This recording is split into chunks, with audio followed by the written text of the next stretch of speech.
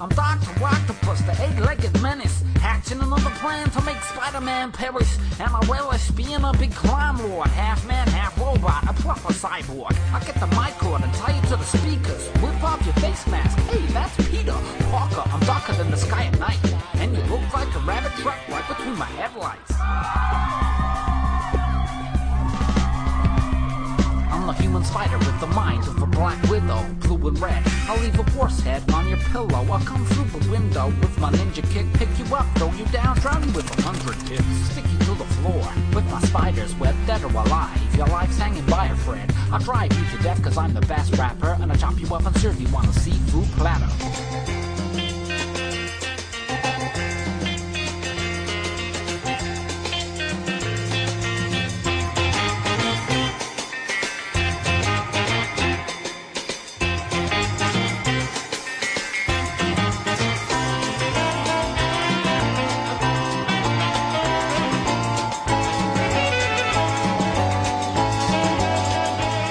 Episode 206 for December 2012.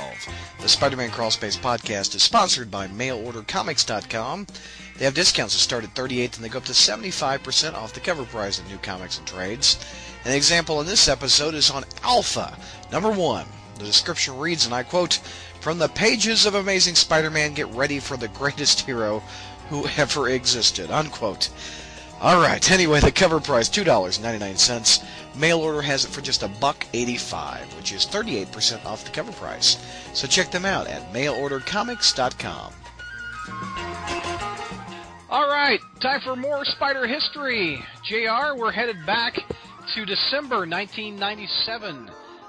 We had Amazing Spider-Man 429 come out, written by Tom DeFalco and Joe Bennett. Title of the story is called The Price. And it has a great-looking John Romita Jr. cover of the Absorbing Man, swinging his ball and chain, not his wife Titana, but actually the real ball and chain at the wall. And it has a cameo by Doc Ock and Doc Ock 2, which is the female one, right? Absolutely right. All right. What do we got going in this issue? Oh, well, let's see here. Well, if you recall, this is not too long after the return of Norman Osborn, and this is Norman was kind of, he's always messing with Peter's mind. So if you recall in Spectacular 250, he trashes Peter's apartment, leaves a little Green Goblin doll behind that says "Gotcha," and then Spider-Man bursts into Norman's townhouse and just beats the crap out of him. And Norman films it all and shows it to all the media, and then everybody hates Spider-Man. So this is the lead off here where Spider-Man's, the Absorbing Man is reading the newspaper story about Spider-Man beating up Norman Osborn and how there's a $1 million bounty now on Spider-Man's head because everybody's so shocked that he beat up this noted industrialist Norman Osborn. So, and I'm thinking, boy, what a change 15 years makes. I mean, can you imagine if, for example, this was Spider-Man beating the crap out of Donald Trump, or Spider-Man, beating up somebody from Goldman Sachs or these goofballs that sent countrywide home loans down the shitter and stuff like that, or WAMU. Yep. It's like they'd be giving Spider-Man the $1 million. It's like for beating up these scumbags and criminals and punks or whatever, who wound up sending who about drove the American economy off a cliff. So it was just kind of funny. I'm sorry? Yeah. He said, "Oh dear." But 15 years ago it was bad to beat up a businessman. So anyway, so Spider-Man's in a lot of trouble, and Mary Jane wants him to lay low for a while and, not dress up as Spider-Man. And of course, we know how well Peter listens when Mary Jane asks him not to be Spider-Man. He'll make more costumes pretty soon. Yeah, we know that. Just like he did in the right after the reboot and everything, when she says, "Please don't be Spider-Man," Peter decides, well, let's see, what's more important to me? Dressing up in my jammies or making my wife happy? And he never gets the message. But anyway, Daredevil's starting to feel a little sorry for Spider-Man, and he says, he's going through a rough time, and he goes, I have a hunch that he'd appreciate a little moral support from Daredevil right now. Well, Matt, that's great. Okay, now where were you after the reboot when it looked like Mary Jane had died in a plane crash, Peter got thrown out of the townhouse because he didn't have any money, and he was sleeping on the streets, and working in restaurants for food? Where were you then, Matt? Nowhere to be found. So, it just, again, I'm just, and really that's the fault of the Mackie and Byrne. The way they handled that whole reboot thing, because it was just, and I made the point in one of my long and laborious articles. It's like, Peter goes through this great tragedy, and nobody shows up to help. Felicia doesn't show up. Daredevil doesn't show up. Johnny Storm doesn't show up, even though, well, Johnny didn't know Peter was Spider-Man at the time. Just absolutely, it's like, well, we're going to write the story the way we want to write it, and characterization be damned. But anyway, this story, it's actually a pretty simple one-parter. The Absorbing Man and Titania decide to go after the $1 million reward on Spider-Man, and they think they're going to fool people by dressing up in costumes and calling themselves something else. And they show up, because Norman's the one who's kind of orchestrating this whole deal, and they show up, and Norman tells Jonah, look, these guys are going to go after Spider-Man, and after they leave, Norman says, I'm going to have these people arrested. Why? Well, come on, it's Absorbing Man and Titania, can't you tell? So the Absorbing Man and Titania fight Spider-Man and Daredevil. Spider-Man makes a lawyer joke, and Daredevil starts channeling Chris and saying, oh, fine, make with the lawyer jokes. As Chris always says. Spider-Man, and then Spider-Man calls the Absorbing Man the Susan Lucci of supervillains because he's always a loser. It's fairly standard, and it looks like Titania gets, it looks like she might, this big explosion might take her out, and the Absorbing Man goes, oh, don't worry, doll, I ain't gonna let you die, your crusher is coming to get you.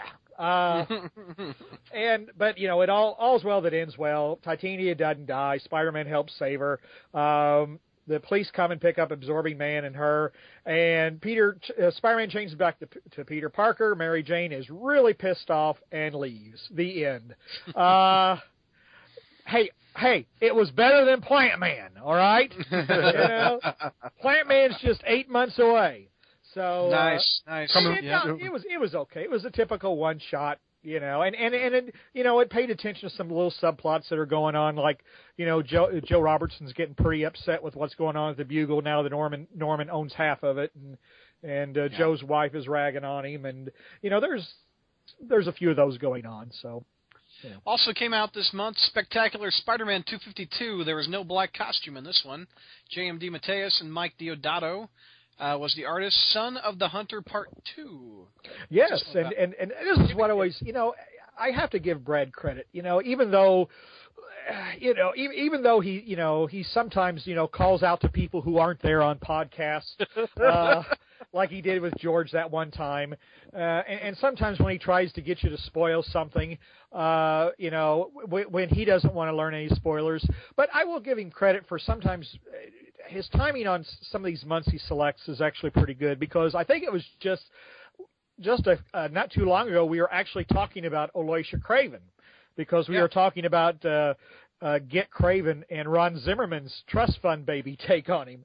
And lo and behold, this month is the middle of a 3-part story that introduces us to Eloisha. And he's no trust fund baby, however. In the previous issue, well, you got to understand, a story arc previously had Spider-Man taking on the Chameleon. And so when Eloisha shows up and confronts Spider-Man, Spidey thinks that it's the Chameleon being Craven again.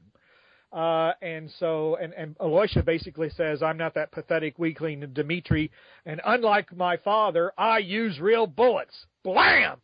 Nice. So it's like, oh shit, he shot Spider-Man. Got him right in his Oscorn. Yeah. But as we learn in issue number 252, he only grazes Spider-Man, and when and then when he gets the drop on Spidey and Spidey passes out, Eloisha gives him a potion to help recover and says, "Oh, by the way, I don't have anything against you, Spider-Man. I just want to talk to you about my dad." And it's like, you could have made that point a little more effectively by showing up with a shotgun and shooting at him. Maybe bring a pizza next time. Hey, let's have a talk about dear old Dad over some pepperoni. You know? But that's it. It's like, I wanted to talk to you about my dad, but I really wanted to get you all shook up and stuff and attack you because I wanted to see my father through your eyes. Okay. Yeah. And remember, this is G.M. DeMatteis writing this, okay?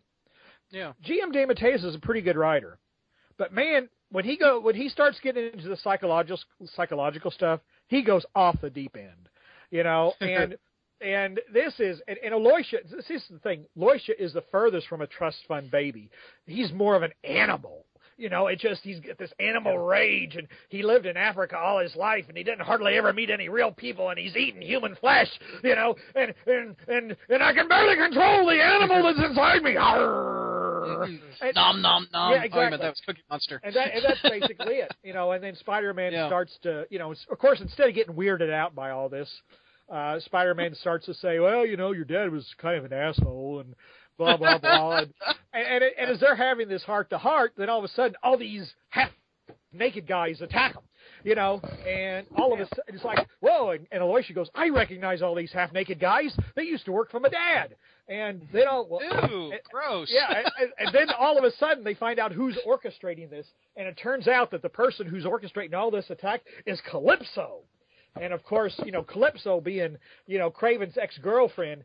And, you know, one thing Calypso always brings, besides, you know, her boobs and her magic and her chance, she always brings in the background doom, doom, doom, doom. And as you can see this 2-page spread here between pages 20 and 21, you know, she's doing her dance in the rain and stuff, and you see doom, doom, doom, doom.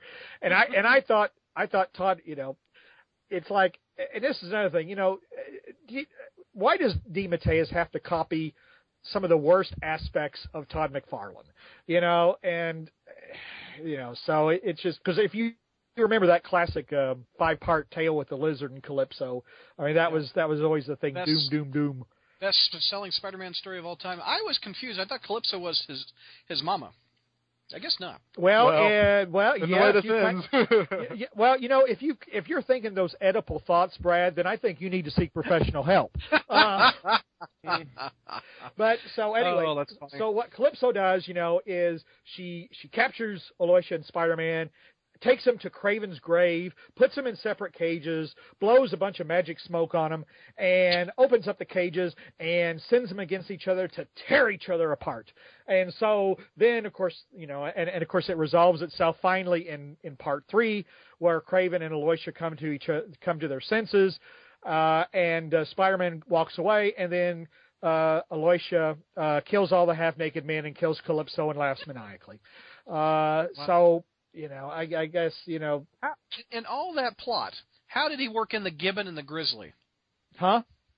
How did he work in the Gibbon and the Grizzly? It says villains that appeared in this story. Well, Gibbon and Grizzly. You know, again, this is the pre-reboot era, and there's and kind of like I said in Amazing, there's all kinds of little subplots going on, and one of the subplots is that the Grizzly and the Gibbon have decided to team up and become a superhero tag team squad. Oh, that's later in this later in the run of this book. Yeah, but this is kind of just the start of it, and you know, and so what the Gibbon does is, because he's so good with cars, is he rehabs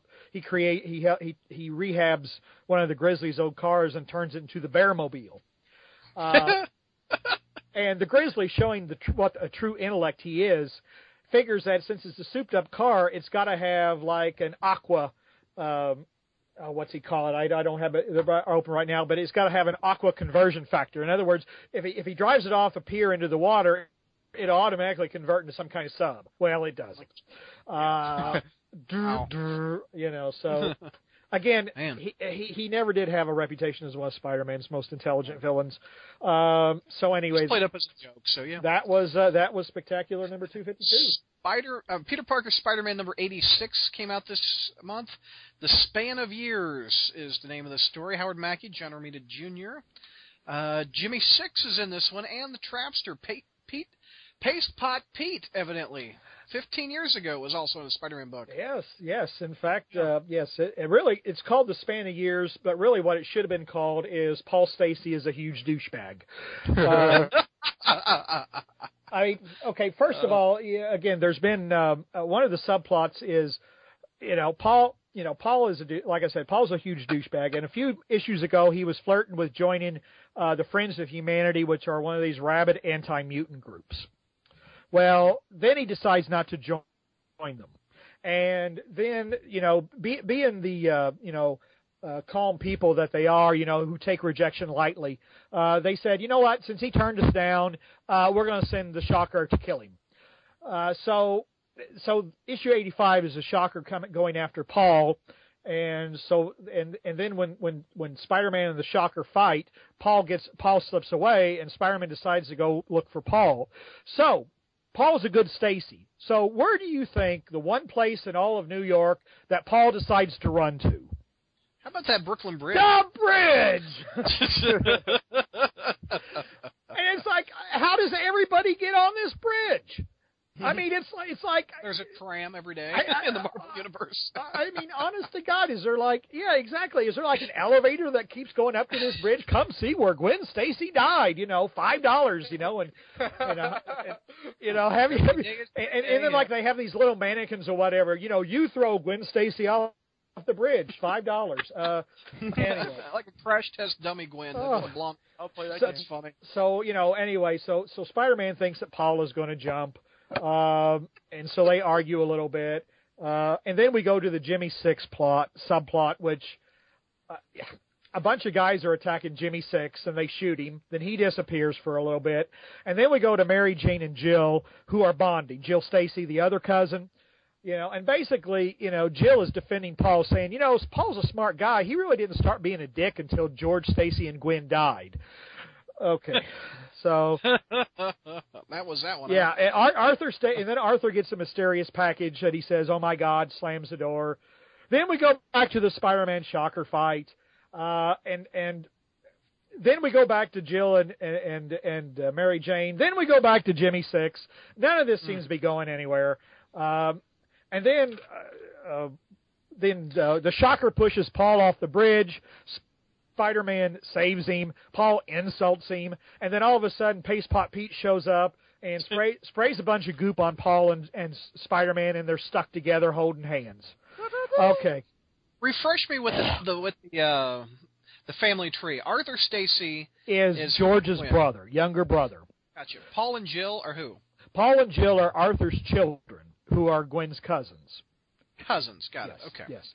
Gotcha. And one thing, real quick, when I was watching the Amazing Spider-Man movie, Gwen has a lot of brothers and sisters. Was that ever mentioned in the book? No. I don't think so. No, it wasn't. But Gwen is one of those characters. Actually, her background, I don't think we know that a whole lot about. But Arthur, if you recall, though, Arthur started out actually as George's older brother, who actually lived in Britain, and who spoke very proper British, and it's a shame that Gwen, it's a shame that the old boy died. Would you like to come and live with us for a while in the Queen's country?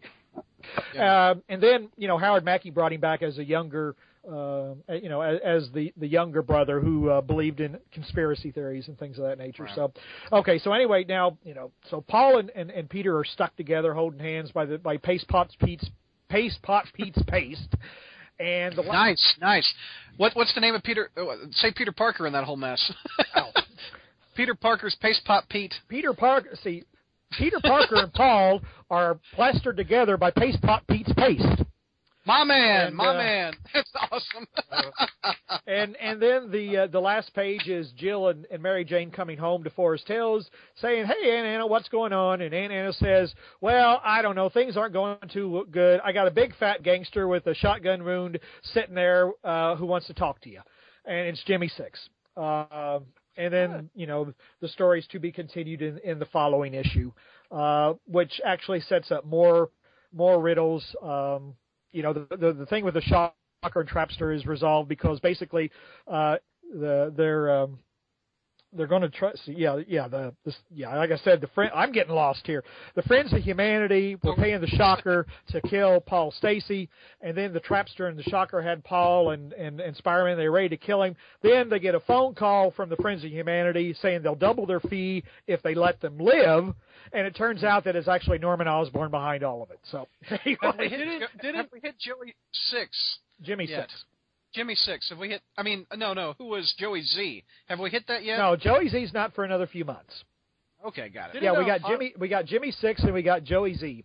So my goodness. Yeah. Also came out this month, Sensational Spider-Man 22. Ah, yes. The Politics of Magic, writer Todd DeZago, artist Mike Ringo, and I guess Spider-Man's teaming up with Doctor Strange in a dark and distant dimension. He's riding a wolf or something. Oh, wow. No, he's riding a snow serpent, I think. A snow serpent. You've heard of them, right? This is a great issue because, Spider-Man works so well in magical and mystical storylines. As in space and also the Savage Land, as Kevin commented. Yeah, he gets around. So... was Aunt May. Sorry. No, I don't think Anna gets shot in that. I don't know. I don't think she does, but I'm not sure. Oh, wait a minute. No, yeah, that's right. There's a bunch of goons and jackal tattoos that attack. Oh, was it Jill or Anna? I don't remember. I think it was Jill that got shot. Okay, yeah. I was like, holy crap. Yeah, see, there's a bunch of goons and jackal tattoos that come by, and it's like, wow, why have they got jackal tattoos? And then, is Miles Warren up to something? And like in the letters pages, there were like little hints that, maybe who said the jackal was dead?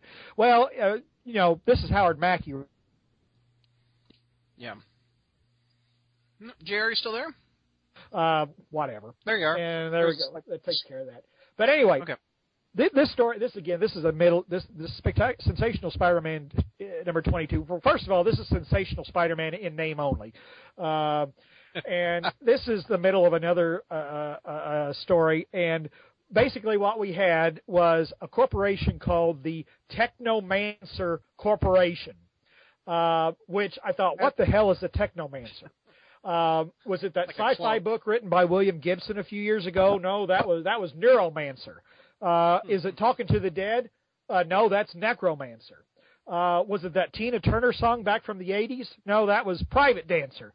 So I never figured out what the hell a Technomancer was. But anyway, they brought back, apparently they were doing some goofy experiment, and they brought in this guy with this bad costume and these huge pointed ears.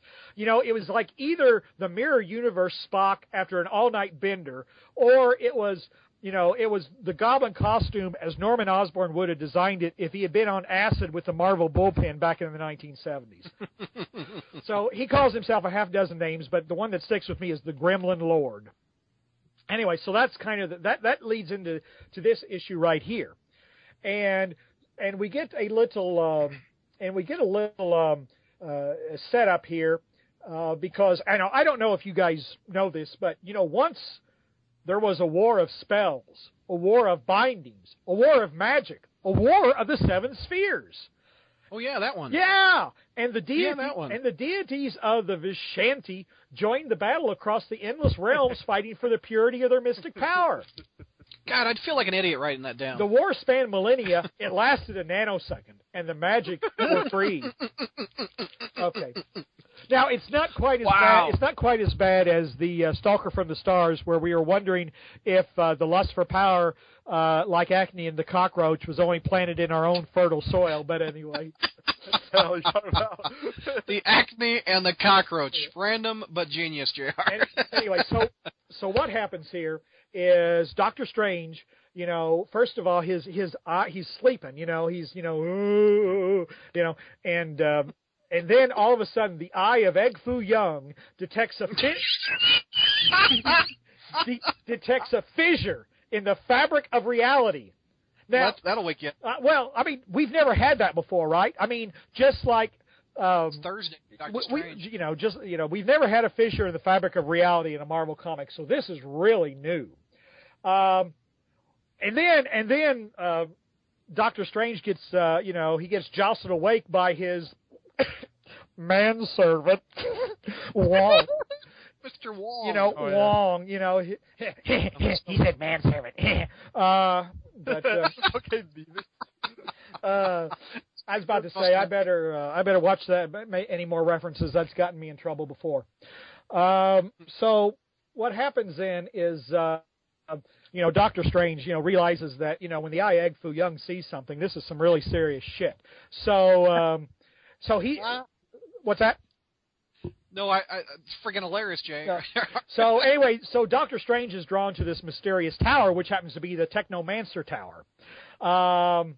And Spider-Man's drawn to it, too, for some reason he can't explain. And Doctor Strange says, oh, well, you can't see it because it's blanketed in a mystical spell. Here, hocus pocus, And then Doctor Strange removes the spell, and Spidey sees all these demons coming out. Okay, well, Doctor Strange explains, the tower has become a thing of chaos, a point of egress for the cancerous evils of the dark nether realms to spread out into our own unsuspecting reality. Damn. So, okay, you got that, right? Oh, yeah, my. Okay. That's a mess. Well, see, the thing is, though, the guy with the Gremlin Lord was actually really a nobleman back in the Middle Ages. Oh, really? And, he started doing all these mystical spells and made his ears real big and pointed. He spooked the town council. So they exiled him to a dark, deviant, and backwater dimension. Originally, they wanted to send him to Florida. But, But it turned out that because he actually knew how to cast a ballot, and that he was way too smart for most of the inhabitants of Florida, so they sent him to another dark dimension. No hanging chads for the Fu Young Chad. Oh my God! I don't think have those people ever figured out how to vote in an election yet. Anyway, they're last, yeah. Nice to meet you. Hey, Bertoni, I remember 2000. Okay, you may that was 12 years ago, and you may have been a kid, but I know. I remember how that state had the whole nation sitting on the edge of its seat for 6 weeks because people said, "I didn't understand the butterfly ballot. I deserve a revote." Anyway.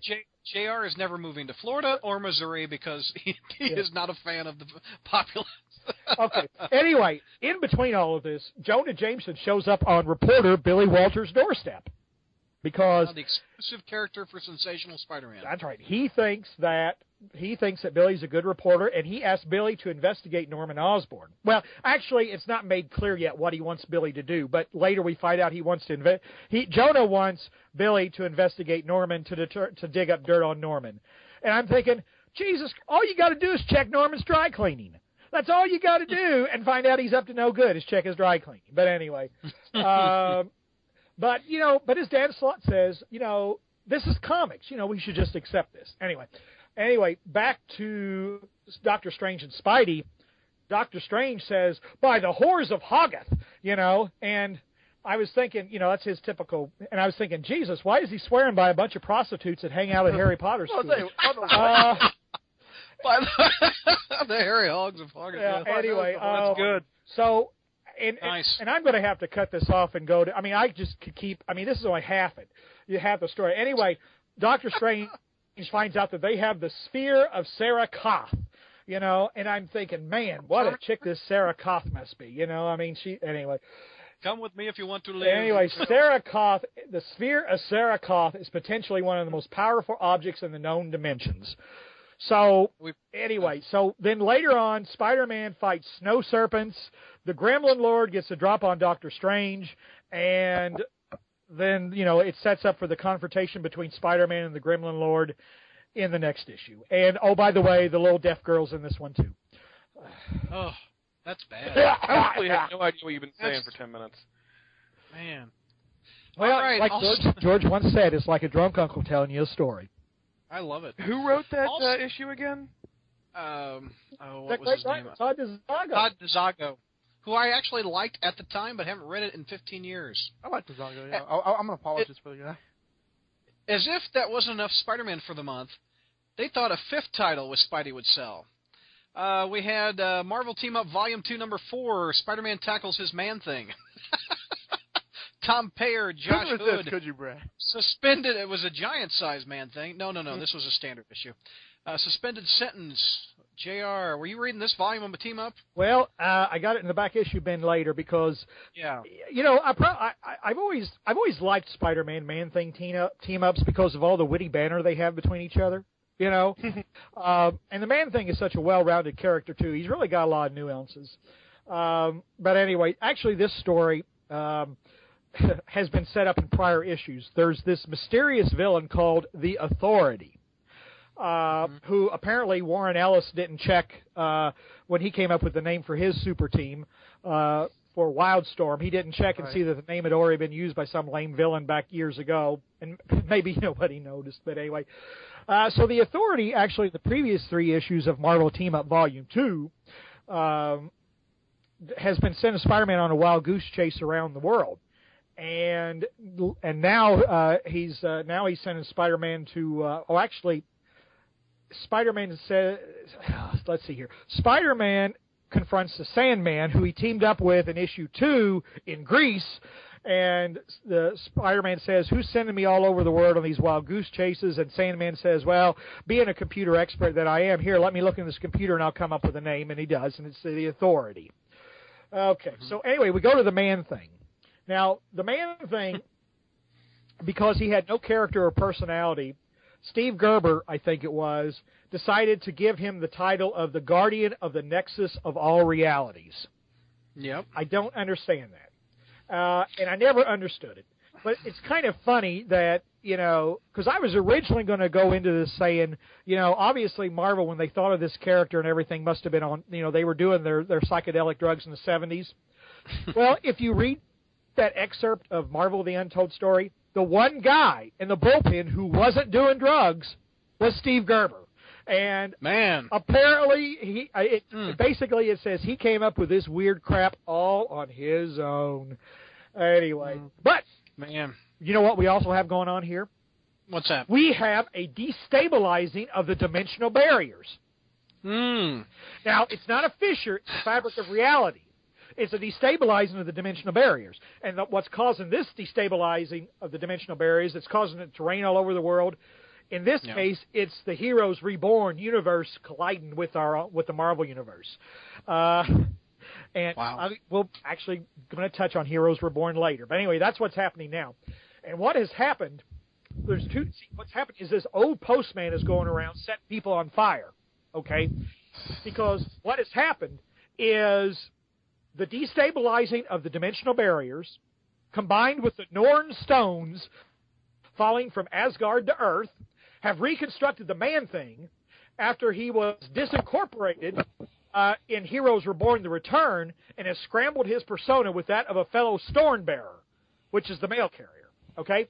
So the mail carrier, whenever he walks around and meets people, he senses their fear and they spontaneously combust. Damn. You got that? You got that? I guess so. That's a long way to go. Anyway, so Spider-Man finds the Authority. But then the Authority says, aha, you can't fight, you can't deal with me because you have to go off after the Man-Thing. Because the Man-Thing can make people spontaneously combust. And since everybody out there has fear, he can make millions of people go up in flames. Oh, boy. Mercy. Spider-Man says, oh, man, I got to go after the Man-Thing. And he has the perfect way to do it. Because the Man-Thing, senses all this fear. Okay, so Spider-Man is going to counterbalance that. Spider-Man touches him and infuses him with good feelings. I'm not making this up. Wow. Kind of like the power of love with Aunt May on her deathbed. Or whatever that was that they used in Maximum. Remember what they used in Maximum Carnage to make everybody feel better? Everybody was going crazy in New York or whatever, and then they shot ray beams of goodness at people. And that Lord. Anyway, so Spider-Man touches the Man-Thing and fills him with good feelings. So then, the Man-Thing so dirty. Then the Man-Thing passes a stone. Which I guess would, if I had to pass a stone, that would make me pretty irritable too, I suppose. But anyway, the Man-Thing passes this glowing stone. But then when Spider-Man touches it, he feels overwhelmed with all this knowledge and he passes out. Oh my. And then the Authority gets pissed off because the stone disappears and he says, Spider-Man, you owe me. Now it's time for the task I've been preparing you for, whether you want to or not. The end. Okay. Now, actually, this isn't... Who is the Authority? Well, we find out in issue 5, because Spider-Man goes to find the Globe of Ultimate Knowledge, which is different than the Sphere of Sarah Cath, I suppose. But we find out, here's the Authority's origin. He was a kid who grew up to be an FBI agent who didn't realize his father was a notorious drug lord. And one of his missions was to blow up a drug lord who he then found out was his own father. And since he didn't know that, he swore an oath to not know again, and from then on, he would know everything. So he became the authority. Damn. This is compelling shit. What a twist. Wow, that's awful, JR. That's really bad. That's why this book was canceled after 10 issues. That's really bad. That one. However, above the title Marvel Team Up, it says the world's greatest comics. Yeah. All right. Also came out this month, one of my favorite Deadpool issues of all time. Deadpool number 11, written by Joe Kelly and Pete Woods on art. Deadpool travels back to Amazing Spider-Man 47 and interacts with a 60s Spider-Man. This is a great issue. I liked it a lot. Yeah, it's humorous. It's yeah. I read it. I kind of read it afterwards. It's not quite as funny as I seem to remember people talking about, but basically what happens is, and I can't explain it. Basically, Deadpool and some old blind guy, get hurled through some dimensional portal. That's a woman. I'm sorry. That's a woman, Blind Owl. Oh, that's a woman called Blind Owl. Yeah. Anyway, isn't it right? Isn't that right? I thought it was an old guy, but anyway. Or maybe, I don't know, maybe it's what Boy George would look like when he gets old or something, he's a There's a nice thought. Androgynous or something. So anyway, but what happens then is Deadpool becomes Peter Parker. What he does, he calls Peter Parker up and says, "Hey Peter, there's all kinds of crazy shit going on somewhere else. You got to go take pictures of it." So Peter leaves town, and then Deadpool becomes Peter Parker. Because Deadpool is trying to meet this, and Brad, I mean, you guys know this story better than me, I think, because I've just kind of peripherally skimmed it. Oh, dude, I haven't read it since '97. But there's this other nerd guy who apparently who Deadpool knows in the future, who Weasel is going to build this wacky time device, and Deadpool has to get him to get the time device working in the 1960s to send him back, but he won't do it. So Deadpool's got to, I guess, get him drunk or something. So anyway, so Deadpool becomes Peter, and all during this time, Deadpool is insulting Harry Osborn's hair, which gets us back to Harry being bald. I guess he took all of Deadpool's insults seriously. So Deadpool spends the entire issue insulting Harry's hair and trying to get this nerd to where he eventually gets drunk. Well, anyway, the old blind androgynous guy knocks Aunt May out and takes her place. And then Mary Jane comes calling. And both Blind Owl and Deadpool say that Mary Jane is as dumb as a post. And then Deadpool tries to, I guess he gets this other nerd to try to make some moves on Gwen Stacy. Gwen rebuffs him, and then apparently this guy and Peter are in competition for a job at Oscorp, and Norman. And this is the time that Kraven is involved, and he tries to kidnap Norman because he thinks Norman's working for the Goblin, and the Goblin's dead, and the Goblin owns Kraven money. Goes during Spider-Man Blue then. Yeah, and then, but once Norman is saved, Deadpool then says, "Well, that nerd who's in competition with Peter Parker, yeah, he's on drugs. You don't want to hire him." So which is kind of a funny moment where Norman says, "Son, don't darken my doorways until you solve your own problems," which is a kind of funny thing for Norman to say. So anyway, so this guy's so bummed out, he gets drunk, fixes the time machine, and Daredevil and old Blind Owl guy go back into the... Wow. It makes no sense, but it is rather humorous. It's pretty funny. Real quick, 2 more books came out as if the 90s weren't putting out enough. We were in bankruptcy at this point, so we were throwing anything up against the wall. Both and creative. Holy God.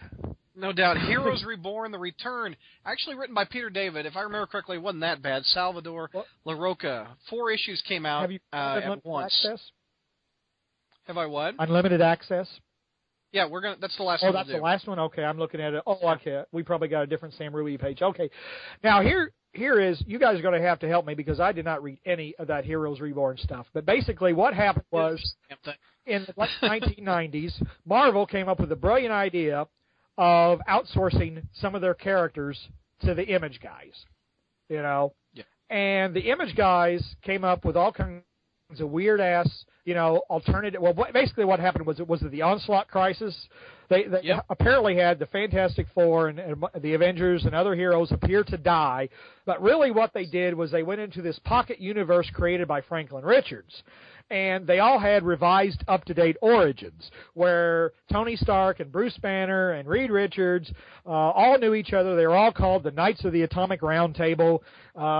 Ben Grimm fought in the Persian Gulf War. The Fantastic Four's space flight was subsidized by the Storms, which is why they went on the space flight with them, and all kinds of other crazy shit which didn't make it, And Rob Liefeld drove Captain America with big boobs. And what was it, an eagle on his head instead of an A. Oh, yeah, I know. I'm trying to speed these up. Anyway, I've been trying to speed these up the whole time. Marvel just keeps putting them out. I think they're still putting out December. Anyway, Heroes Reborn. All right. So, Heroes Reborn was what it was called, and then Heroes Return is when they came back into the regular Marvel universe. So, I did not read these. So, yeah. Last one, DC. We just came off of the Marvel DC team up. Yeah. And they created a character named Access, where Marvel owns half, DC owns half, right? This was a miniseries co-produced, right? Yeah, this was back when DC and Marvel were actually talking to each other. Before Joe Quesada, decided to call DC Comics AOL Comics, thinking he was really funny, and then DC said, well, shit, we ain't gonna do anything with you until that asshole gets fired. And you're paraphrasing, I think, or not? Well, didn't people keep saying, they were asking Bendis, why don't we do a Daredevil? Why isn't there a Daredevil Batman team up? And basically, DC won't work with, or Levitz or whatever, won't work with Marvel. Quesada, yeah. Anyway, so Access, Access is the character who's able to bridge the gap between the DC and the Marvel universes. And what's been happening is, I think just before this story, we had the Batman and Spider-Man team up, which was a story itself. And basically is the Marvel and DC heroes keep interacting through these, mysterious time gaps or whatever. The early part of the story is the Wonder Woman comes into the Marvel universe, and Spider-Man tries to flirt with her until Mary Jane catches him. And then later, Green Lantern and Green Lantern and the Hulk and Kermit the Frog, because they're all green, get together for an adventure. And it's not that easy. And then later, Access goes back in the Old West and meets up with Jonah Hex, and there's all kinds of stuff going on. And I have no idea, but that was kind of the gist of Unlimited Access. Yeah.